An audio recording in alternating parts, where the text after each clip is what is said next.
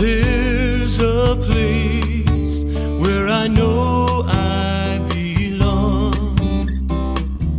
Greetings and welcome to another edition of A Wounded Head Now Sacred. I am Pastor Herb Wounded Head, and I am here to talk to you today about our gospel text from the Gospel according to Matthew. It's the 14th chapter, verses 13 through 21. Here's the text from the NRSV. Now when Jesus heard this, he withdrew from there in a boat to a deserted place by himself.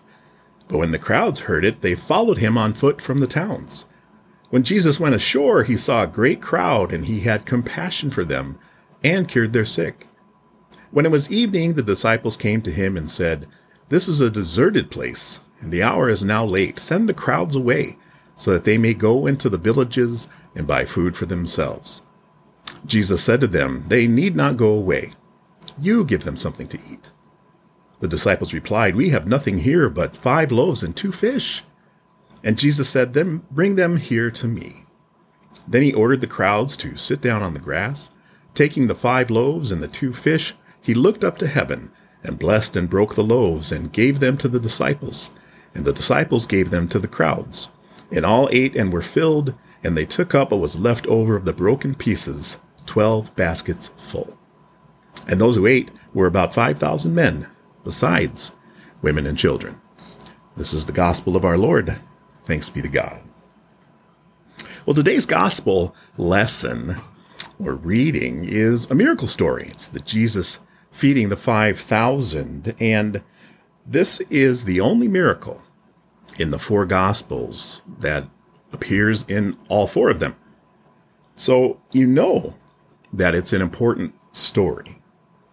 It's important to the writers of this time and to their community that this is what Jesus does. He heals their sick, and he has compassion for them, and they all have a little different flavor to them if you look into the Gospels, and they all tell the story in a different way, some adding new elements, some bringing in a different perspective on what is a very common and important story to them. Well, I think that we can gain some wisdom from this, and we can even find some sort of connection with it because we have common stories within our families and in our communities and in our places that we all know very, very well.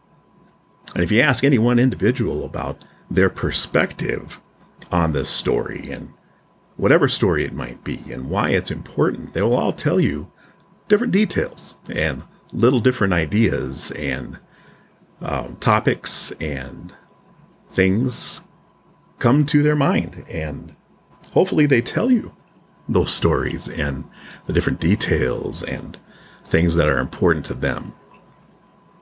For me, one of the things that I believe is a common story in our family is my Grandma Eileen's cinnamon rolls. Now, when I was growing up, my grandmother was a homemaker on the farm just east of the Jim River on Highway 50 in the southeastern part of South Dakota. And I think the tradition started with my aunt, and the church decided we had a community youth group. So there were Lutherans, there were Methodists, and even a few Catholics thrown in there. And we had Lenten breakfasts where we would meet before school. We'd meet at 7 o'clock.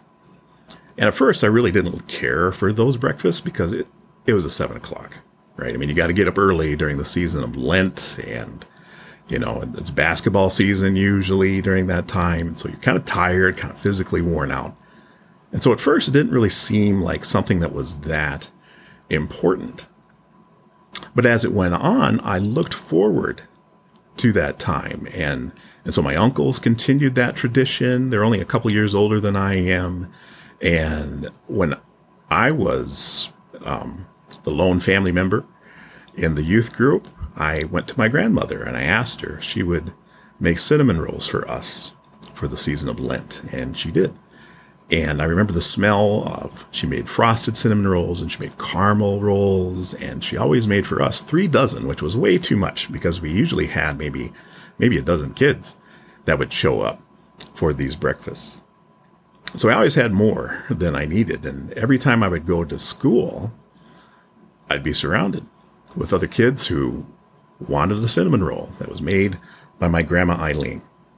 I think that tradition continued on through my sisters. So, probably about maybe 15, 20 years of my grandmother making cinnamon rolls for the church. That's a long time. And I bet if you ask them some semblance of the story, that they would share something about it, about how it was important, that it created for us just this, not only this sense of community, but also that we were bringing something from our family that was important.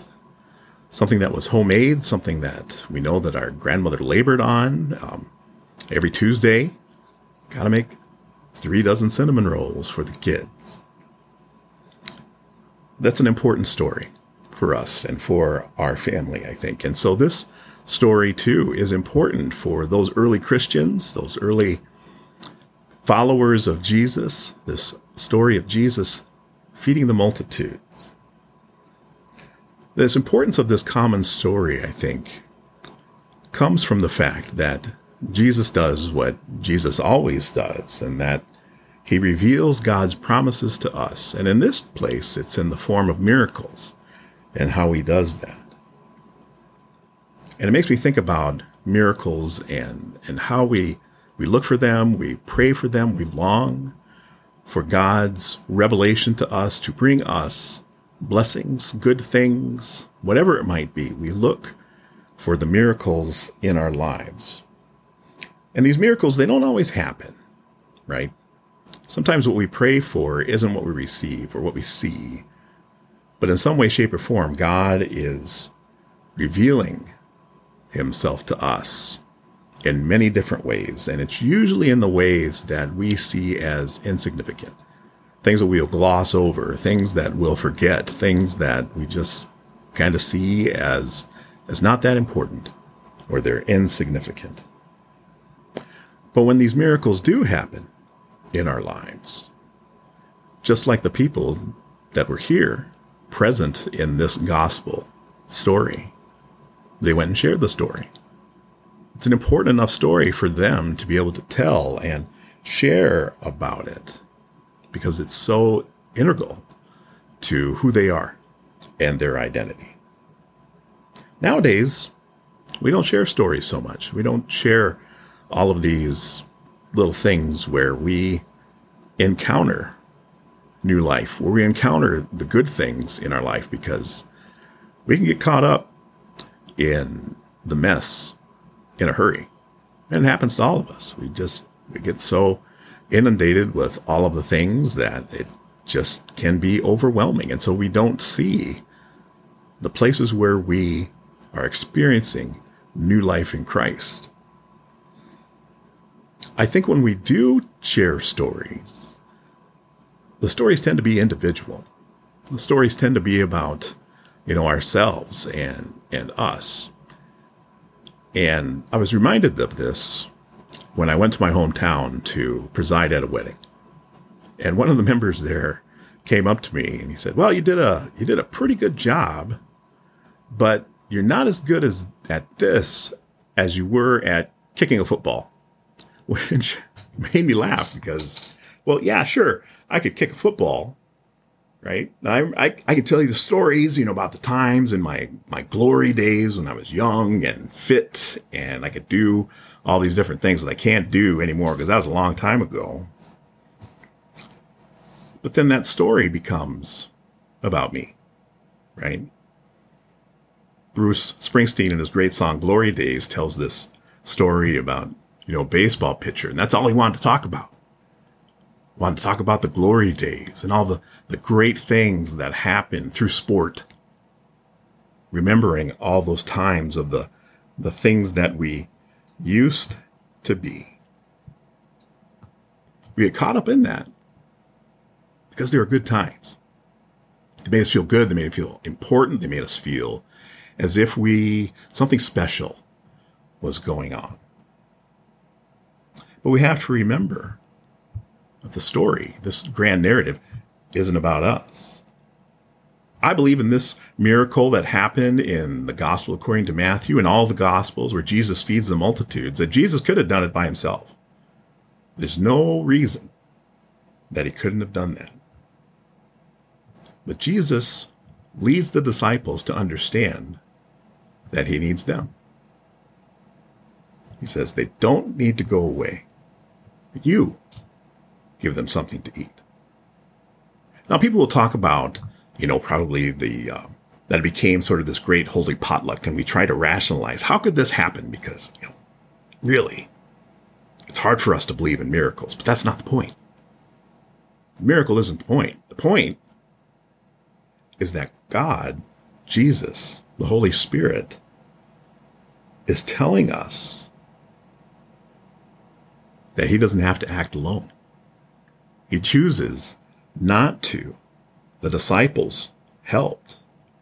And he could do more miraculous things, but again, that's not the point. He chooses us to direct, to help, and to point out where God is active within the world, within our lives, in the small, insignificant things. Whenever we see Jesus in the community, we have to stop and share. I saw this today. A couple of weeks ago, this happened to me, and this is how God saved my life, saved that life, created new life, because that's what God does. God is the creator. God is the one who gives life. And even though we don't understand it all the time, even though we try to rationalize and wrap our heads around what God is doing, what God is doing is revealing to us in the small, seemingly insignificant things that he brings us to new life constantly in Christ, all of the time. And what we see as insignificant, God sees as blessing. What we see as unimportant, God sees as valued. The things that we forget, God remembers. And so today, I want you to think about that. The small things, the things that God, that we see as insignificant, as small, as unimportant. Where do we see God active in all those things? Where do we see God blessing the world? Where do we see God creating new life, helping us to build a common story, to connect ourselves into this grand narrative of the creator of the universe doing great things in the things that we just gloss over? So where do you see God active in your life? What is God revealing to you? Where is this revelation of new life in your story? And see that God has connected us all in this grand narrative. And usually we see it's in Him. So thanks be to God. Have a great weekend.